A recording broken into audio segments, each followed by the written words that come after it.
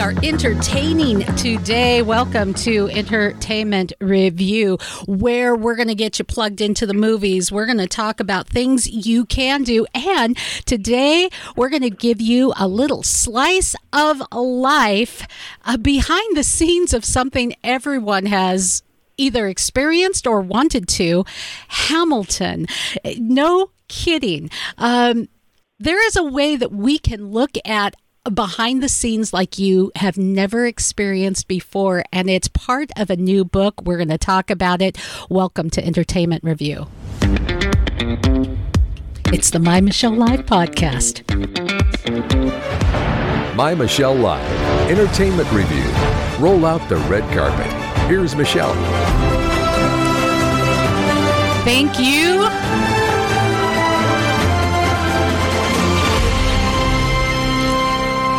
Thank you, big voice guy. Welcome to Entertainment Review.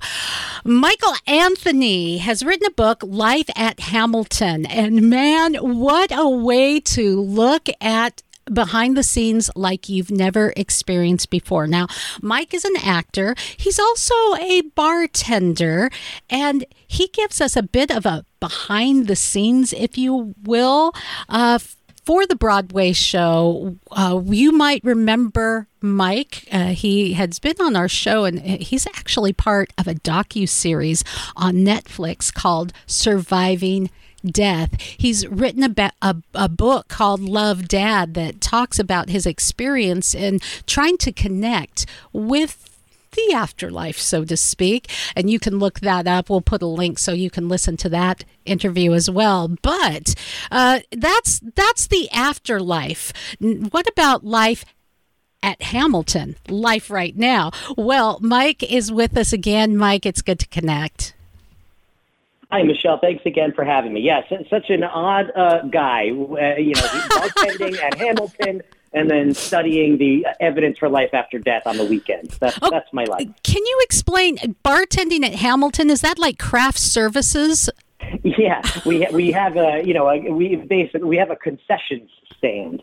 We have bars inside the theater that people come to at intermission to get some junior mints and a glass of wine. And that's that's been my day job, quote unquote, for the last 14 years. That is astounding. Do you guys have sippy cups there? Because I haven't been to. Yeah. I have not seen Hamilton in New York. I've seen it in my own city, and we have those adult sippy cups. Do you guys serve with those adult sippy cups?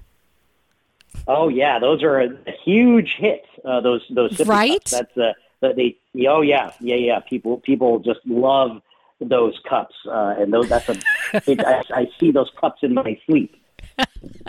It's like we've come full circle, right? Used to have them as a toddler, and now we have them as an adult. If you have not seen the adult sippy cups and you're listening, they're just like a clear plastic cup. They're a little heavier than the toss-away cups, and they literally have a lid on it that you can slide, kind of like your coffee mug, and you have these sippy cups. It's glorious. So as you are there bartending for a Broadway show, you get to experience the mega fans, and boy, there are people who know every line. I mean, they are mega fans. You probably experience the people who are saying, "What's all the fuss about?" And you experience some of the actors too. You share some of those insights and funny stories. Yes, Hamilton is a show unlike any other that I've ever seen. I mean, its impact on the culture, it just so far transcended the Broadway crowd. It became this huge cultural phenomenon. It just was like immediately in the zeitgeist of the culture. Right. It was. I'd never seen anything like it, and the fandom, like as you said, was intense. I remember back when I first moved to New York City, way back when, and Rank was the big show. And, there were people, like especially young people, who would sleep out on the sidewalk at night waiting for the lottery tickets to get in the next day. So they literally sleep in their sleeping bags on the sidewalk. And that was the closest I'd ever come to the sort of mania that surrounded Hamilton. It was really like witnessing the Beatles. I mean, that's what that first year of Hamilton was like. Isn't that crazy? You know, I when I saw Hamilton, everyone has their own impressions, and there are things that you can learn and glean. I'd like to get your thoughts on when you first saw Hamilton. At first, for me, this was interesting. I was taken back by the diverse cast. Seeing George Washington as a black man was just like, that's kind of weird. And I'm just going to be straight up honest. It felt like we're trying to be PC, in your face, you know, and I wasn't sure how I felt about it, but by the end, I realized, you know, the ideals of America, the freedoms that we enjoy, the Constitution, the Bill of Rights, that really has no color. So having George Washington and some of the other actors who were white, played by people of color, really said that this is an idea of inalienable rights that transcends color or background or faith or socioeconomic existence. So it really took on a different meaning to me. That was my impression of Hamilton. And as a theater girl, as an actress, I really did want to have some set changes. You know, I really did. It doesn't happen. It's more of a rock opera. What were your impressions of Hamilton when you first saw it? Yeah, first to address what you just said, I think that's so well observed. What Tommy Kail, the director, says regarding the casting, the I guess you would call it non-traditional casting. He said that it's the telling of America then by America now. So it's the makeup of America now telling the story of how America came to be. And without changing the story, by the way. It doesn't change the story or rewrite history. Right, you're right. And like you, I very quickly that was totally out of my mind who was playing these cats. I was so invested in the story on stage that I wasn't even that part totally went over my head.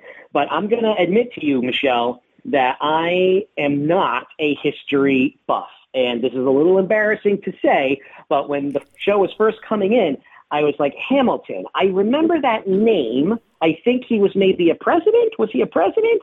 I knew that there was a duel. He was not a president, by the way, for any kids out there listening who might be in history class. He was not a president, as it turns out. But I knew you figured that out in the over a decade that you were tending bar there, right? You learned some things. 14 years. I finally have learned that he was not a president. Yes, but if history had been taught the way that Hamilton is presented, I would have recalled a whole lot more. But there you go. First night, yes, I was a true blank slate. I knew nothing about what the show was going to be like. I knew nothing about what the storyline was going to be. I mean, I really had maintained somehow, because there was a huge buzz about it, even when it was downtown off Broadway. But I had really kept the blinders up so that the first night that I saw it, I was really a blank slate. And it was extraordinary. Lin-Manuel Miranda, who wrote it and he played Alexander Hamilton at first, he came in as I was cleaning up the bar, and he invited us, a few of the house members, to watch the very last run through the night before it was going to have its first public preview. So it was me, my friend Marie, and like 5 other people in this big empty theater watching the show. And I was just blown away. I was immediately blown away by the whole thing. And by the end of it, I mean, my friend Marie, she was literally sobbing, rocking back and forth in her chair. I mean, she was the emotion of it. There are no spoilers. I'm sure now most people have seen Hamilton, but the way that it ends, and where you learn about what happened with Eliza, who's really sort of painted as the hero of the story. Eliza's Hamilton's wife, when you learn that she lived another 50 years beyond him, and how she started the first orphanage, and how she worked to abolish slavery. I mean, it was an overwhelming experience. And we knew right away that these guys had captured lightning in a bottle. We knew that this was going to be something special. And then it even exceeded those expectations. Yeah, the music is extraordinary.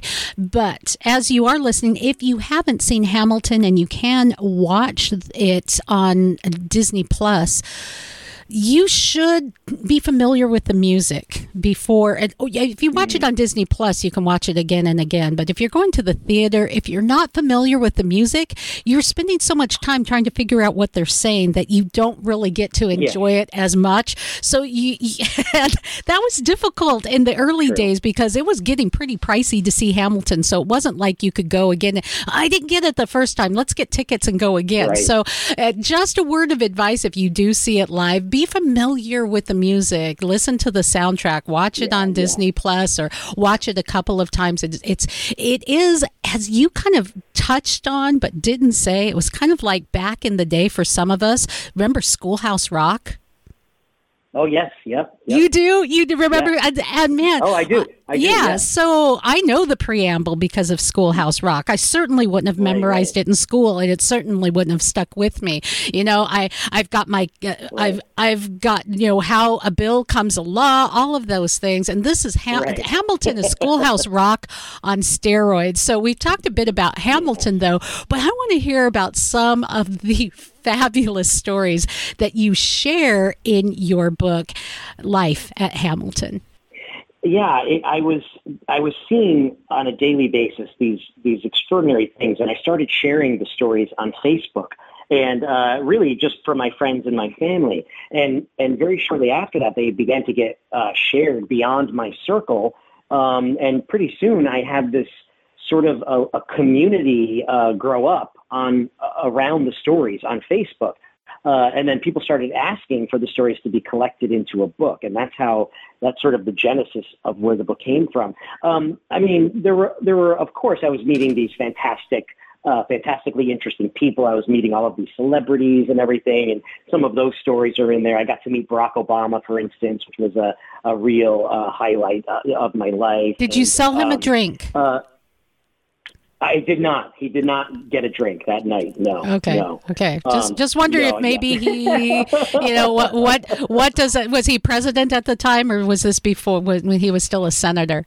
He was president at that time. Yeah. So I can say that at least during the time that he was at Hamilton, he was not intoxicated while holding the nuclear code. He was straight sober. Because that was my next question. Okay. Well, there you go. We've been friends long enough. You can anticipate this. I appreciate that about you. Of the famous people that you've met, does any one story stand out? I mean, I have met so many. One that really got to me for some reason, because my dad had passed not long before this, and I have always been a huge Barry Manilow fan. For some reason, which makes no sense. I was like 4 years old, and the song "I Can't Smile Without You" would come on the radio, and I would be like crying, and I had this huge emotional reaction, and I was like in my car seat, and we had gotten to our destination, and eventually my mom and dad realized that if that song was on, we just had to sit in the car until the song was over, until we could leave. Precious. So I had this bizarre connection to Barry Manilow, and then my dad surprised me one day when I was probably 7 or 8 or something like that, and we took this long drive, and like after an hour he told me that we were on our way, it was somewhere in Pennsylvania, to watch Barry Manilow. And that was one of my greatest memories, spending that day out in this big lawn watching Barry Manilow perform. And so when I met him, he came to Hamilton, and my dad had died not long before that, and I was just inexplicably emotional, and I couldn't explain to Barry why I had these tears in my eyes as I'm shaking his hand, but that one was really fascinating, really emotional, I should say. And, I've met a lot of athletes that my dad and I were big baseball fans, Red Sox fans. So I've met a lot of like the Yankees and the Red Sox that were big when I was a kid and we were watching. But I mean, I have met that first year especially, there's probably not a celebrity that you could name that didn't come to Hamilton. I mean, it was extraordinary. I remember one night having to ask Chris Rock to please move because he and Ed Norton are like having this conversation right in front of the bar, and they're kind of blocking the rest of the patrons. And I'm like, Chris, please move, Chris. And, I mean, it was like just an incredible theme that first year, especially. That's really cool. Maybe something funny that stands out in your mind in your 14 years bartending at Hamilton. Maybe a funny moment. Well, there's one great one that I think this is in the book. It's been a while now since I think this is in the book. The early, like maybe the first or second week of Hamilton, I had CC Sabathia in my line. He was a pitcher for the Yankees, and he's probably 6'8", he's an enormous huge. He's guy. Huge. He's not even human. He's so huge. I had the same reaction. I was like, how are this guy and me part of the same species? I mean, he's that large of a guy. And this man somehow missed that mass of humanity and cut right in front of him. So I was about to say to him, I'm sorry, you've cut the line, but CC motioned to me saying, it's okay, serve this guy, right? So then in the other line, right to my side that my bar partner Marie is serving, we had basically two separate lines, is Mark Cuban, who is an owner of a basketball team and, he's on that show Shark Tank, I think it's called, Shark Tank. And so he's in the other line. And the guy in my line looks over to Mark Cuban and says, hey, you look like Mark Cuban. Have you ever heard that before? And Mark says, yeah, I've gotten that once or twice. Enjoy the show. And then so Mark leaves. And the guy says, man, he really did look like Mark Cuban, didn't he? And I was like, sir, that was Mark Cuban. And he was like, what? No way, you're kidding me. I'm like, yeah, that was Mark Cuban, and you also just cut in front of CC Sabathia. And so he turns around and looks up, and he looks way up at CC, who's laughing, and the look on this guy's face, that was just fantastic. But the best stories, my favorite stories are just seeing how the show has impacted especially younger people. It's not unusual to have kids come in who are even, younger than teenagers, like 10, 11 years old. And they burst into tears just to be in the lobby and to see a theater, a live theater have that sort of an impact on people, especially young people, was really just beautiful to see every day. And that's something that I appreciate about your book. It talks about that connection. There is something pretty magical about the theater. You are actually watching live something happen where many of our youngest members of our society have grown up with extensive screen time. There's nothing personal about the television shows and the movies that we see. And even when we're interacting with Facebook and social media, there's not often a lot of real-time personal interaction. So for kids to experience the theater for the first time, it really is, I guess you could say, intimate. I agree. Yeah. I mean, as you said, there are so many entertainment options now. I mean, we all have televisions in our pockets, basically, on our phones. And so theater struggles in this country. Broadway is doing great, but smaller theaters and regional theaters, I'm sure struggles because there are so many different entertainment options, and the audiences are getting older and older and older, and it's hard to get younger people in. And you're right. What happens at a live theater performance is unlike any other thing. It's not like going to a movie or playing a video game or anything else. It's something that happens once, and it happens right then in front of you, and you're all connected in a way that other entertainment doesn't do. There's a great study that was done, and I mentioned this in the book as well, by City College London, where they were monitoring the electrodermal activity of audience members who had gone to see a performance of Dreamgirls in London in the West End. And they found, to their astonishment, that for some reason, when the show began, people's hearts started to beat in time.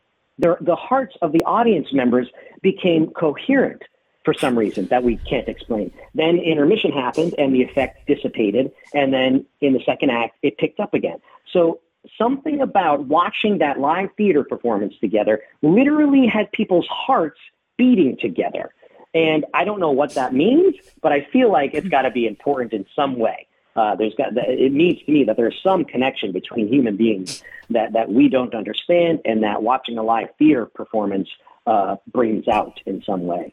And then here we are with COVID, and in many states there's lockdowns and lockouts, and it is hitting theater. And that's one reason why I wanted to invite you to remind us of the theater. Oftentimes I scour the country to look for theaters that are doing virtual performances. Those are wonderful, and maybe even a new way that we can reconnect audiences.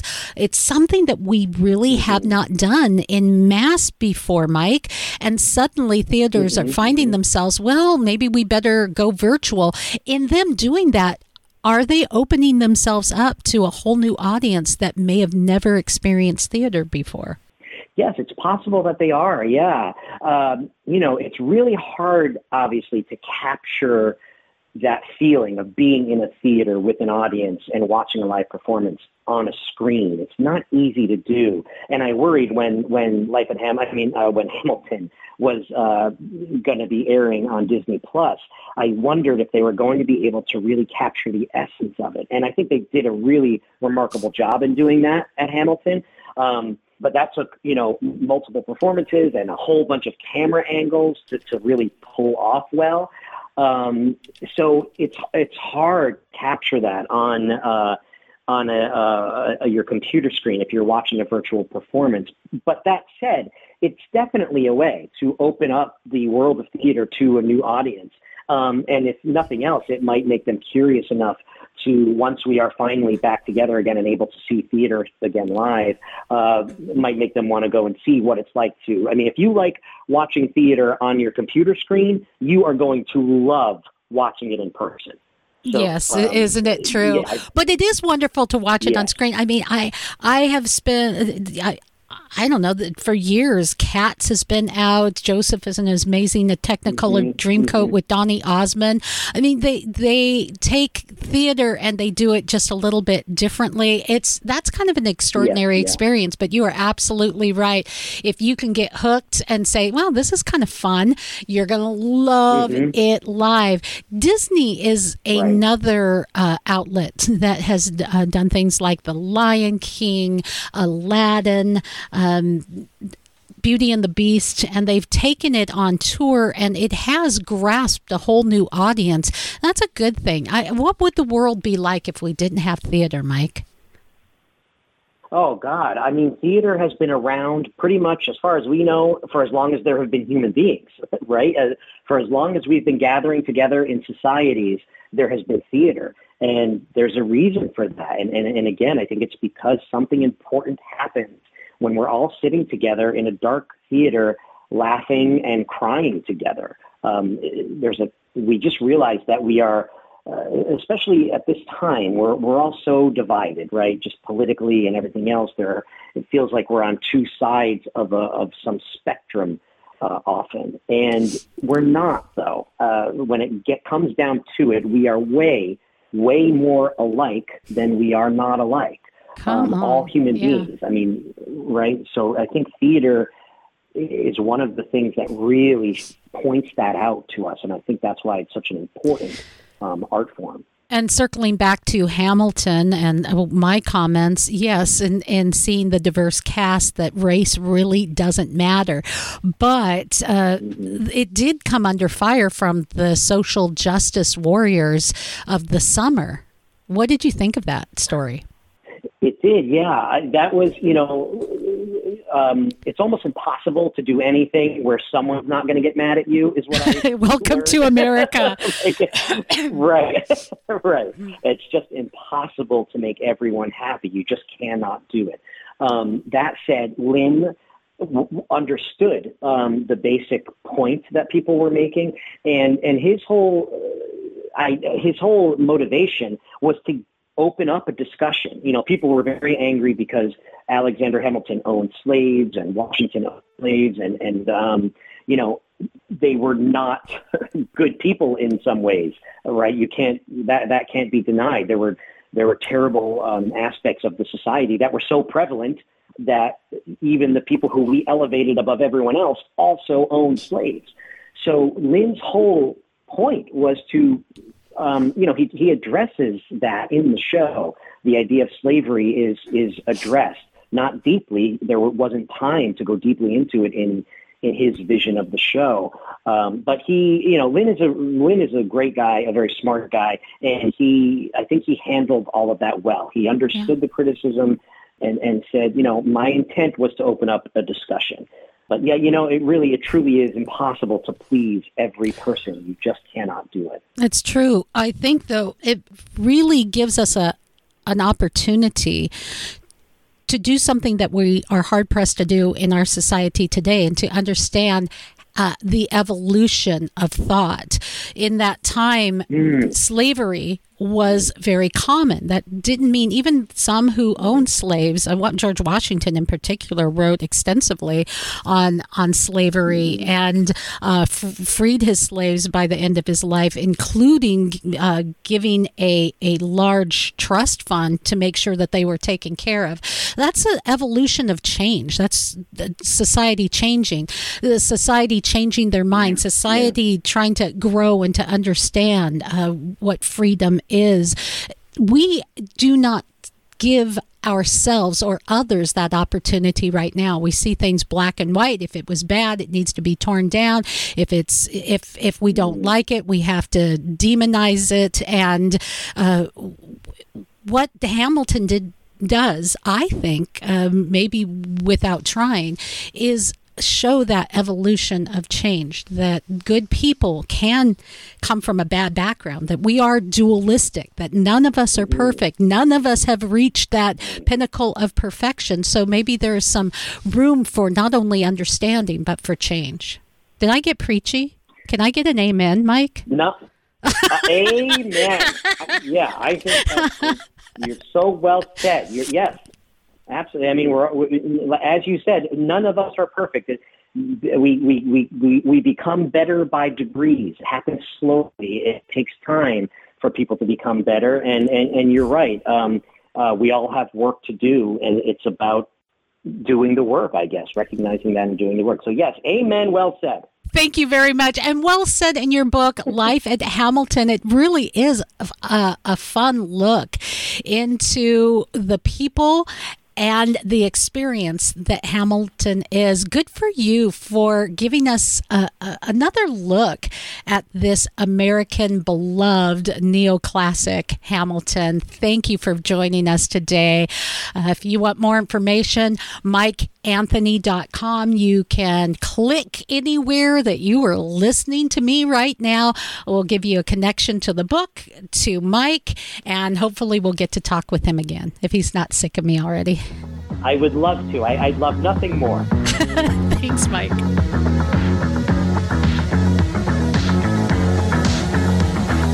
My Michelle Live comes to you with thanks from one of our affiliates, in particular, Real Bearded Men. Check out their products, all for our bearded listeners. All my brothers with beards, raise up your beards, let that thing grow out from ear to ear.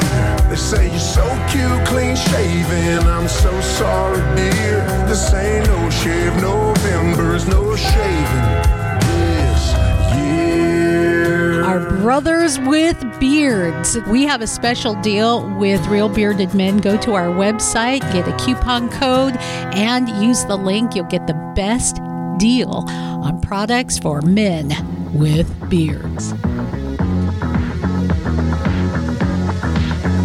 Welcome to our entertainment review today, where we talk about things that you can do to enjoy life, enjoy yourself, and enjoy the people around you. And now it's time to enjoy one of our favorite people. I'm pretty cool. Plugging you into the movies, this is Adam Holm. Yeah, we're getting our cool on. Hey, Adam. I know, right? Happy weekend. Doing, I am okay. Happy weekend to you too. I came prepared today because I know it's kind of a slow time, and just visited family in Eastern Washington State, right, this last weekend. it was kind of crazy because we said, hey, let's watch a movie. It took us longer to find something to watch that we all hadn't watched before that was worth watching than it did to watch the darn movie. I know. I mean, there have been studies done on that. I saw a study recently that says the average person, when they want to watch something, it now takes something like 13 minutes to figure out what to watch. And I think it's there was a book out a couple of years ago, actually maybe 10 or so years ago, by a guy named Barry Schwartz called The Paradox of Choice, Why More is Less.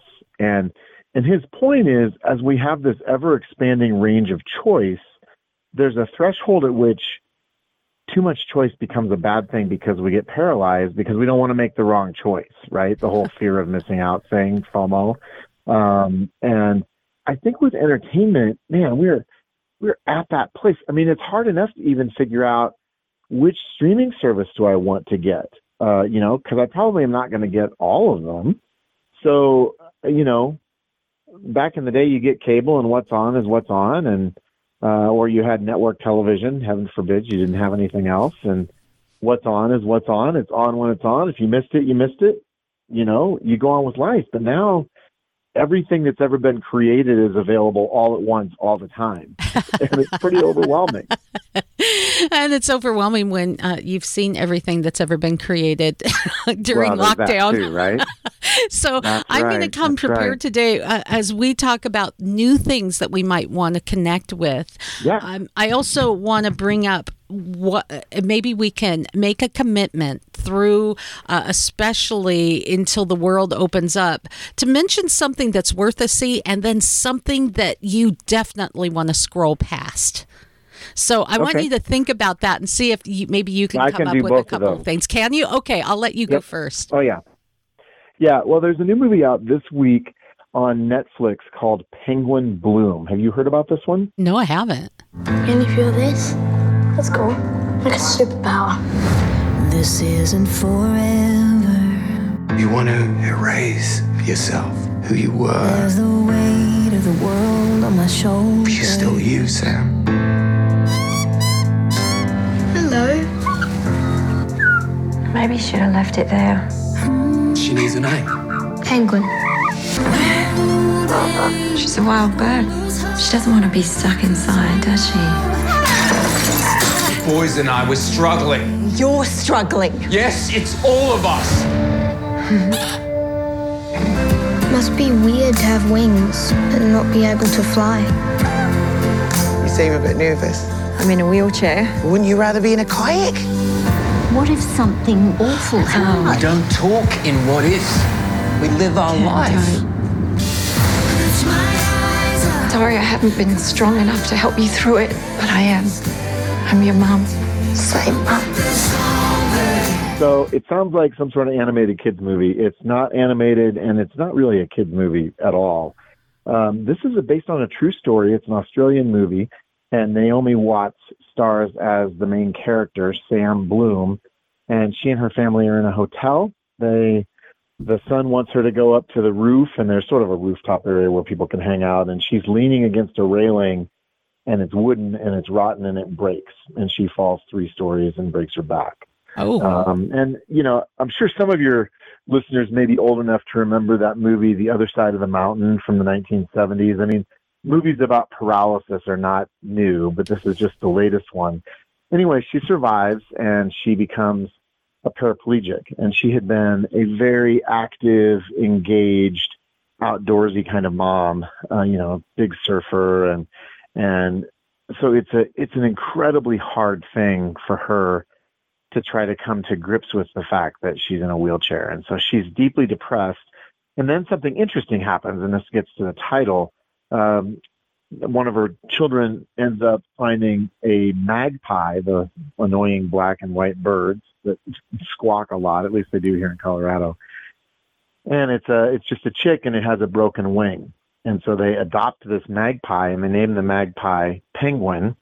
And it's sort of the story of how, as they rehabilitate this bird, that becomes a metaphor for Sam finding hope, finding life, finding a vision of the future that can be meaningful, even though it looks really different than what her past has looked like. So it's a pretty terrific movie, but it's not an easy movie, and it's not one that you necessarily, I don't know that you'd want to watch it with little kids, and I'm not sure little kids would be particularly interested in it. But I think for mature tweens on up, this could be a great conversation starter in terms of how do we respond when life throws something at us that wasn't, in our plan and maybe was really bad. Most of us are not going to end up paralyzed, but we all have to deal with disappointment, with setbacks, with hard things. So other than the falling scene, which is pretty graphic is too strong, but it certainly is disturbing, and we see it from multiple perspectives. Other than that, there's hardly any content in this movie at all. So it's PG-13 because of that scene, but I think it's pretty accessible and pretty navigable for families if you're looking for something that is intense, but I think very, very much a redemptive film. Do you think that this era that we're in, where we've kind of seen everything, lends an opportunity for tweens on up, as you mentioned, to watch things a little bit more meaningful and have better dialogue than just watching the fluff stuff that's kind of fun, but doesn't necessarily make you walk away with deep, life-changing questions? Yeah, I think so. And I think for all of us as parents, oftentimes when we want to watch a family movie, we as parents are already exhausted and we do want something fluffy. We want something light. So I think it takes some intentionality to engage with something that we know is going to have a deeper message that we're going to want to talk about. But I think a lot of us do have more time on our hands right now. So this seems like as good an opportunity as any. And there's a lot of suffering right now, whether it's somebody in our family directly or friends. I mean, all of us probably know somebody with COVID that has gone through some of the suffering related to it, whether it's sickness, whether it's somebody dying, whether it's a business having to close. Man, there's a lot of pain right now. And I think anything that can help us be more empathetic is a good thing. And I think when we engage with movies the right way, they can help accomplish that purpose. So that's your pick for maybe something we would want to watch. What about the Scroll Past film of the week? Well, this isn't a film, but it is a TV show that is getting a lot of buzz. And it, again, is on Netflix. And it's called Fate, the Winx Saga. Saw and it. It's based I on saw it. Okay, well, you can actually tell me about it because I edited our review. I haven't actually seen it, but it feels like Harry Potter meets Riverdale. It does, exactly. I think that's a perfect explanation. And while it has all the elements of things that I love, the imagination, the magic, and the magic isn't an evil magic, just to set that stage. It's more of there's other humanoids that inhabit planet Earth, and they really live in other world. They just leave humans alone and they live in other world. But there was a changeling, they call it, a human baby that was replaced with a fairy baby, and she grows up in the human world. And then when things go weird and magic starts to happen in her life and she causes maybe a disaster, she's found and she's brought to an academy in the other world. So it has all the elements of things that I think are fun and interesting and imaginative, although it is very Rivendell. It's very high school-esque and such. But then there's the dark side. The dark side isn't the magic. The dark side is sex and drugs. It's just as though it's very normal, and that's what everyone does. Right. And it is sad. Now, it's not very graphic as you can see on many shows, but the elements there really ruin it for just enjoying a series. Yeah. No, that's right. And I think it gets at the whole worldview question. And worldview is kind of an academic word. But I think when we unpack it, a worldview answers basic questions like what's right, what's normal, what's good, what's acceptable, what's bad, what's unacceptable. And if you go back through the history of entertainment, at any given, moment, if you took a snapshot portrait of what the entertainment world said, we can get statements about worldview, right? I mean, in the 60s and 70s and 80s, people smoked like chimneys in TV and in movies, and nobody thought anything of it. As we became more aware of that issue, only bad guys the did worldview it. of our culture, right? Exactly. Now it was a tell, right? And I think that we're in this moment where we have all of these shows that are supposedly aimed at teens and supposedly picturing teens, although they're almost always actors and actresses in their 20s, where promiscuity without any consequences is just depicted as a normal and acceptable thing. And those are messages that I think as parents we really have to engage with. If, hopefully we're not watching those shows in our homes, but, you have a son or daughter who goes to a sleepover and they happen to casually mention that, hey, we watched this. That can happen, or even just friends with phones at school. It doesn't even have to be a sleepover anymore. I mean, we all have this stuff everywhere. So keeping those lines of communication open is so important. And I think talking about these hard issues is important too, even though it's uncomfortable, because our culture certainly is talking about them. Indeed. So you say, maybe this is one you want to sit out. Well, I find it imaginative, and they have some good elements of, making right choices. It just doesn't work for me either because of that element of, drugs. Drugs. Let's get high. That's okay. That's what we do. And drinking. And even in an academy, I'm going to tell you one scene in this saga, the headmistress knows that one of the kids is drunk. Oh, you're drunk. You better go sleep it off, as though, that's just what you do. No consequences there. Right. Wow. So I watched a bit of this with my mouth a bit agape, thinking, maybe this would be something I would steer my teens away from if I had them, but definitely worth mentioning. So my choices for this week, if you watch on Disney, Black Beauty. How's she doing? She barely speaks to me. I don't need your sympathy, Uncle John. That Mustang's got a real mean streak. She's just angry. She was rounded up and taken away from her family. What's her name? I haven't given her a name yet. I heard you lost your family, too. You really are beautiful. That's what I'll call you, Black Beauty. It's all we know. You've gotten closer to that filly in days than I have in weeks. They say horses pick you. Thank you. The rescues have a time limit. You can't sell beauty. You're my family. You know that, right? Watch it go.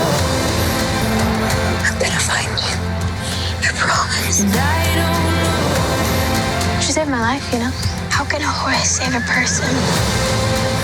Yeah, it's beautiful. It's sweet. Yeah. I love the movie. It really is a family film that you can enjoy. Black Beauty is just really sweet. And I forget the actress's name who's in it, but she's kind of an up-and-coming star. Is she? Well, good to know. Yeah, no, she's been in several other things, even though at the moment her name totally escapes me. But yeah, a really terrific movie. Yeah, it's just sweet. She loses her parents, goes to live with her uncle. And she is rehabilitated along with this captured wild Mustang, beautiful black horse, and they rehabilitate together, and it's a beautiful story. So definitely worth a see. My pick of the week, and my scroll past pick. It's not because of a whole lot of inappropriateness or gratuitous anything. It's just because it was the absolute biggest waste of time in my week, and it's called Dwarves of Dragon Mountain. Dwarves of Dragon Mountain. I was so excited because I'm thinking, Lord of the Rings kind of thing going through my mind. They're mining in Dragon Mountain. The movie starts out with this dragon flying through the air and going into the caves. But past that point, there is no dragon. There is no action, really. There's just dwarves trapped underneath the ground trying to get out, and they never do. Boom, there you go. I saved you, an hour and a half of one of the worst movies you could possibly come into connection with this week. Is it so good it's bad? No, could you watch it? So bad it's bad. Like ironically? No. Okay. No. It's so bad it's bad. There's just not even guilty pleasure. No, there just really isn't. There's nothing there. There's just nothing there. Well, that's a shame because nobody wants to watch a bad dwarf movie. That's what I always say. Right. No. And no dragon. I was looking forward to the dragon. Okay, where's the dragon? Someone's going to get eaten here. It's going to happen. I don't wish that on anyone, but, it just didn't happen there. So those are my picks of the week. Anything else out? There is a movie out this weekend, and we can talk more about it next weekend, but I'll just make people aware of it. We are in the process of doing our review. It's not done yet, but it is called Finding Ohana. Dad, hello. What if Papa doesn't have internet? You don't want to. Please don't kill your sister. You guys look taller in the picture. Come here. And I'm not spending my senior year stuck on this stupid island. Whose journal is this? Monk's. He was a sailor on the Peruvian. The Peruvian's treasure's legendary. Hey! Why do you have a drawing of a night marcher? You know what that is? Ghosts of Hawaiian Warriors. He said they march at night. You know they're coming when you hear their drums. Well, sleep tight. Final notice. You're about to lose your house. This is our Ohana's land. I'm gonna die before I leave. All right. Ohana is a big part of you. You know why? Because you, Hawaiian. This was my papa's, and my papa's papa got this from Monk. It's real, Goldie. This is how we can get the money and help Papa. Onward to treasure. It wasn't that bad. This is it. This is where the queen wanted us to go. What do you think's down there? I just want to grab my sister who thinks she's Indiana Jones. We'll get them. My kids are inside a mountain looking for some Spanish gold. And it's about some teens from Brooklyn of Hawaiian heritage. Oh, okay. I was like, back in Hawaii. Okay. Oh, I'm liking this. All right. And it sort of feels like, and this is, again, just from a very cursory knowledge so far, we've got our reviewer actually working on it today. It sort of looks like it has kind of a little bit of a modern day Goonies feel to it. So okay. We can talk about that more next week, and I'll give you a full report on it. I'm excited about that. That's my story. I'm a little bit Hawaiian, and I find some of my heritage when I went back to stay in the islands. So there is Ohana there, and there is an aloha beneath the surface of the vacationing Howley world, so to speak, that is really beautiful and real. There's a culture there that is old and powerful, and it's full of faith. If they touch on it, there's very much a faith-based feeling in the island that comes from a heavy missionary influence. In fact, we'll be talking about this, Adam. You may want to hear this show up and coming in February.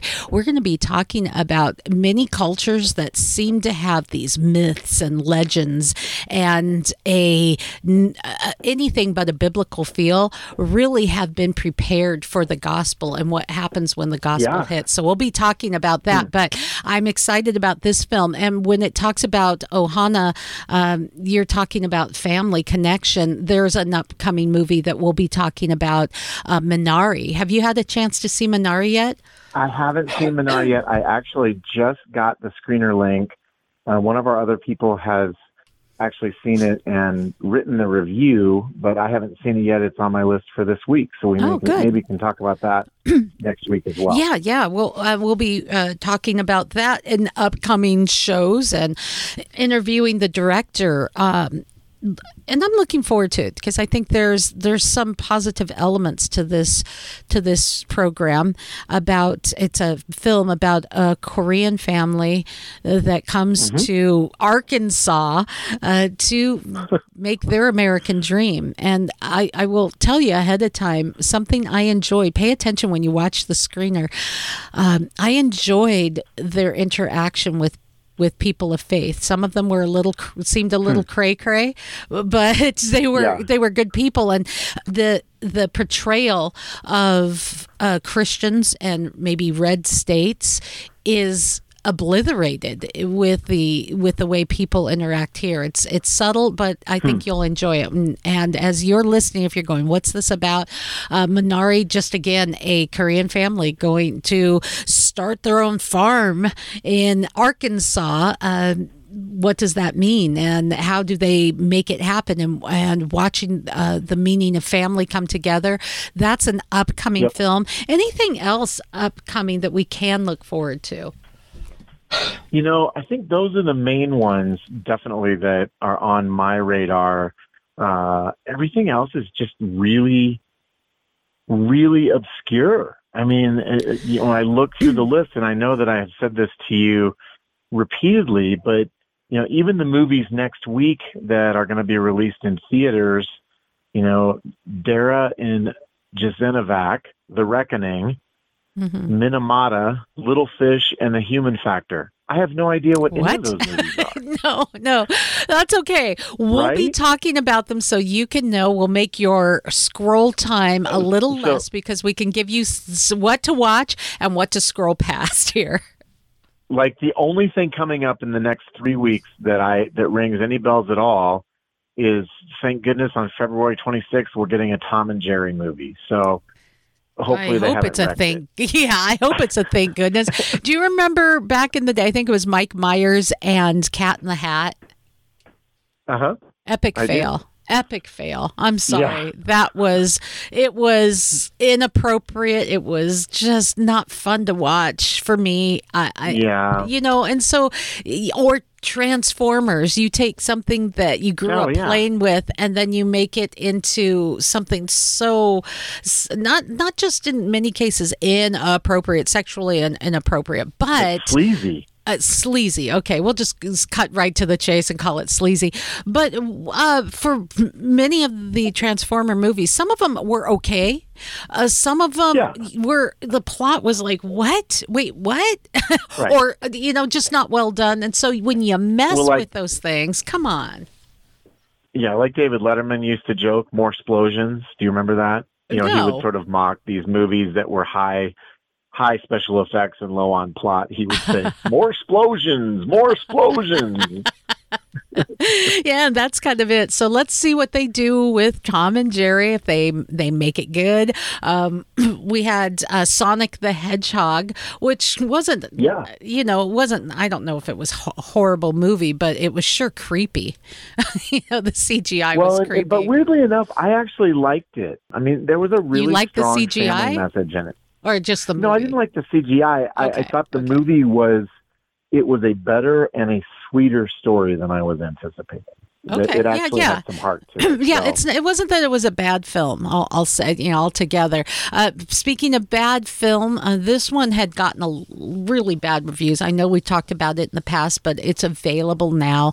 And I watched it with my older son this week. It's Cats. And while I've seen Cats so many times on stage, the music is good. And Cats, I've never been the, oh gosh, I just love Cats. I do, but it's always been a little bit esoteric to me. So nonetheless, yes, when you watch Cats on film, while it helps you to understand what Cats is kind of about, it gives it a little bit more insight into what the story is, I guess. There is it's just creepy. The CGI is just, it's just creepy. It's just creepy when you see what's her name? Wilson, Rebel Wilson, unzipping her cat suit, which is her cat skin, and stepping out of it into something shiny kitty suit. It's like, what is this? This is weird. This is just weird. Yes, or splaying her legs out and being and their hands aren't really cat hands. It works on stage, doesn't work on camera. It's a little bit weird, but if you like cats, one suspects that perhaps Judi Dench is having second thoughts about her participation in this one. And how much they spent on it. How much spent. I don't know if we're going to see people spending that much on, ridiculous films, especially just for a long time. Yeah. So are we going to see the quality? What's going to go on? Go ahead. Well, I wonder if the upside is it's going to force people to tell stories and not just do $200 million reboots of franchises that we're familiar with. Because, I think we're in this weird time. I was going to say, I saw Wonder Woman has made $37 million in North America in the box office, and it's not going to cut it.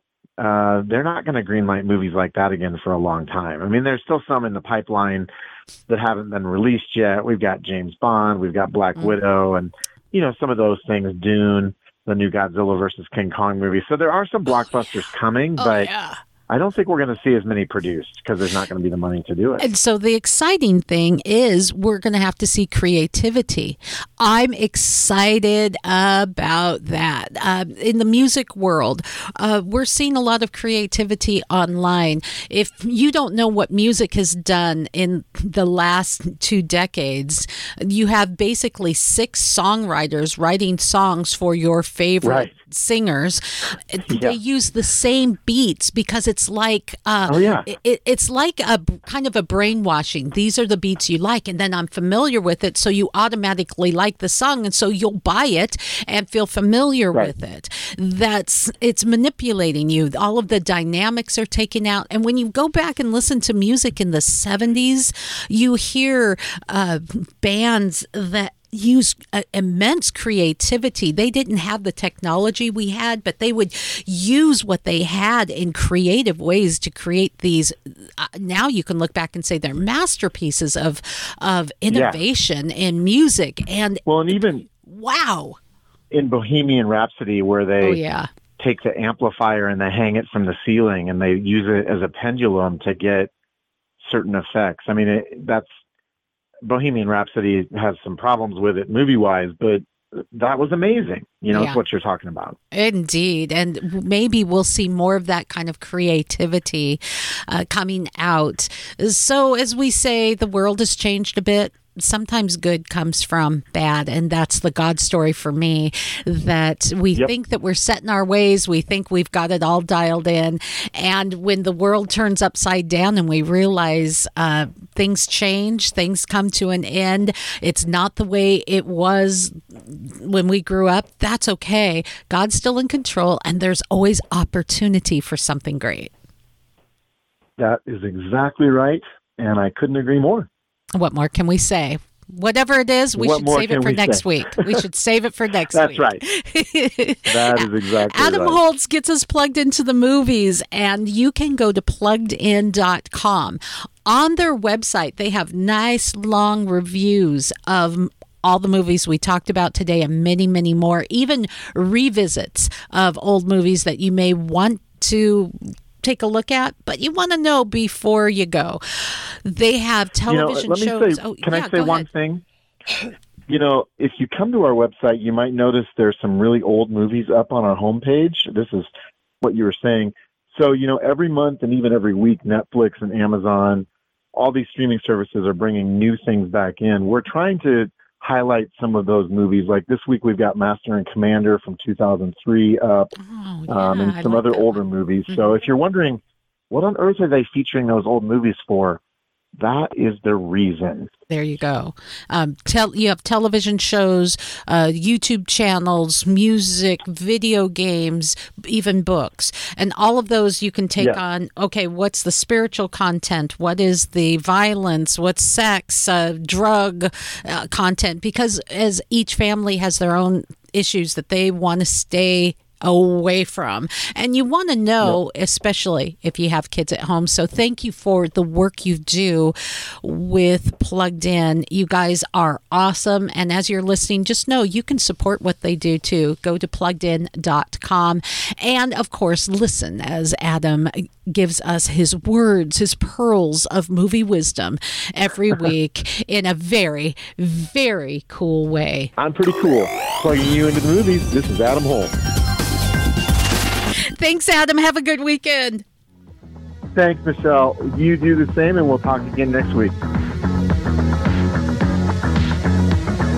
I want to share with you something that's changed my life. It's a product, and I used to take it when they paid me to talk about it at the radio station. And when I left my job, I stopped taking the product, right?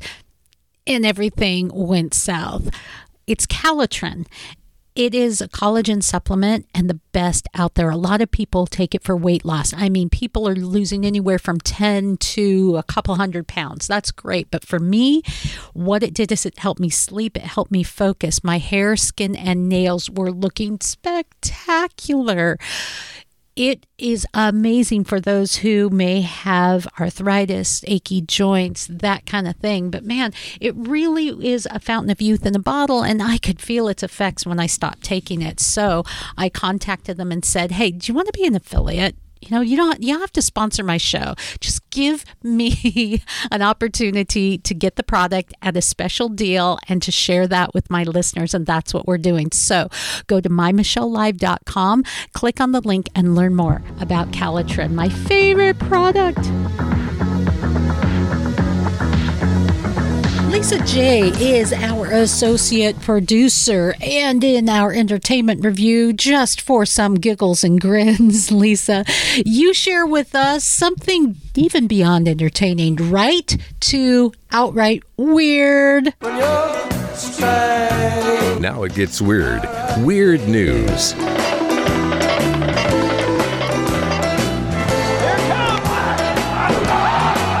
Okay, Lisa J, what kind of weird stuff do you have for us today? Talk to me, girl. Yeah, I've got some really good ones today for you, Michelle, and they're both from Voyeur. So I always said that I would try anything once, but I know I would have a really hard time eating bugs.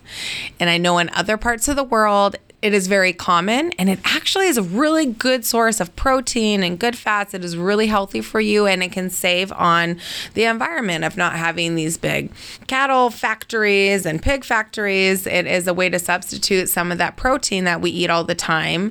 So some Western civilizations are starting to come to the same understanding that it would actually be really good, and they're trying to normalize eating mealworms and actually integrating them into food and restaurants.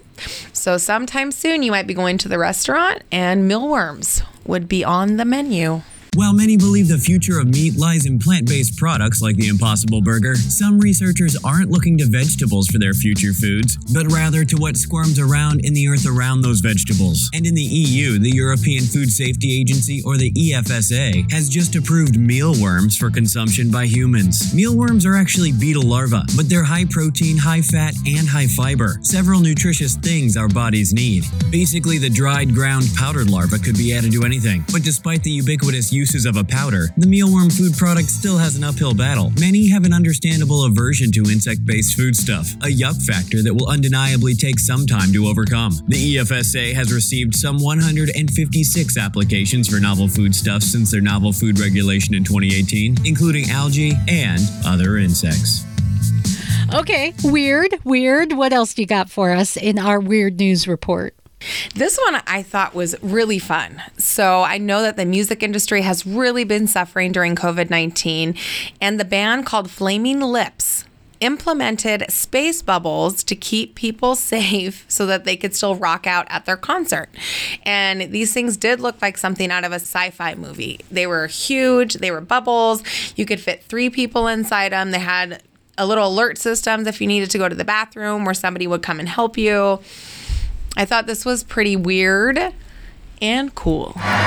In the midst of the COVID-19 pandemic, the rock band The Flaming Lips has come up with a unique way to put on concerts safely with 2 words: space bubbles. The band performed as audience members danced and rocked out during 2 shows in Oklahoma. 100 bubbles capable of holding 3 people filled the venue. Inside the bubble included a fan, bottle of water, signs that show helpers if a person needs to go to the bathroom, and obviously a speaker to listen to the music. There's also an instructional video presented by lead singer Wayne Coyne. Once in the bubble, you don't have to wear a mask. However, outside the bubble, you gotta wear it. One fan commented on the unique experience saying, "It's not just another concert. You're part of this thing, and it's never been done before. They're quite up for it being different." All right, and that is your weird news for this entertainment review. Thanks so much, Lisa J., our associate producer. You can find out more about Lisa J. and the rest of our very cool staff at mymichellelive.com. Meet the team there and find out more about us and what we do and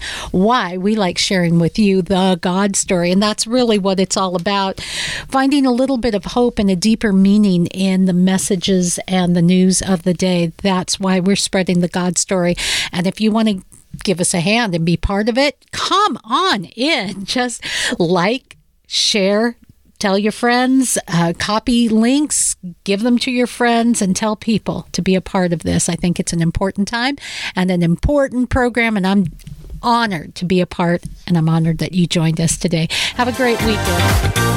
That's Entertainment Review. I'm Michelle Mendoza. Check out more at mymichellelive.com.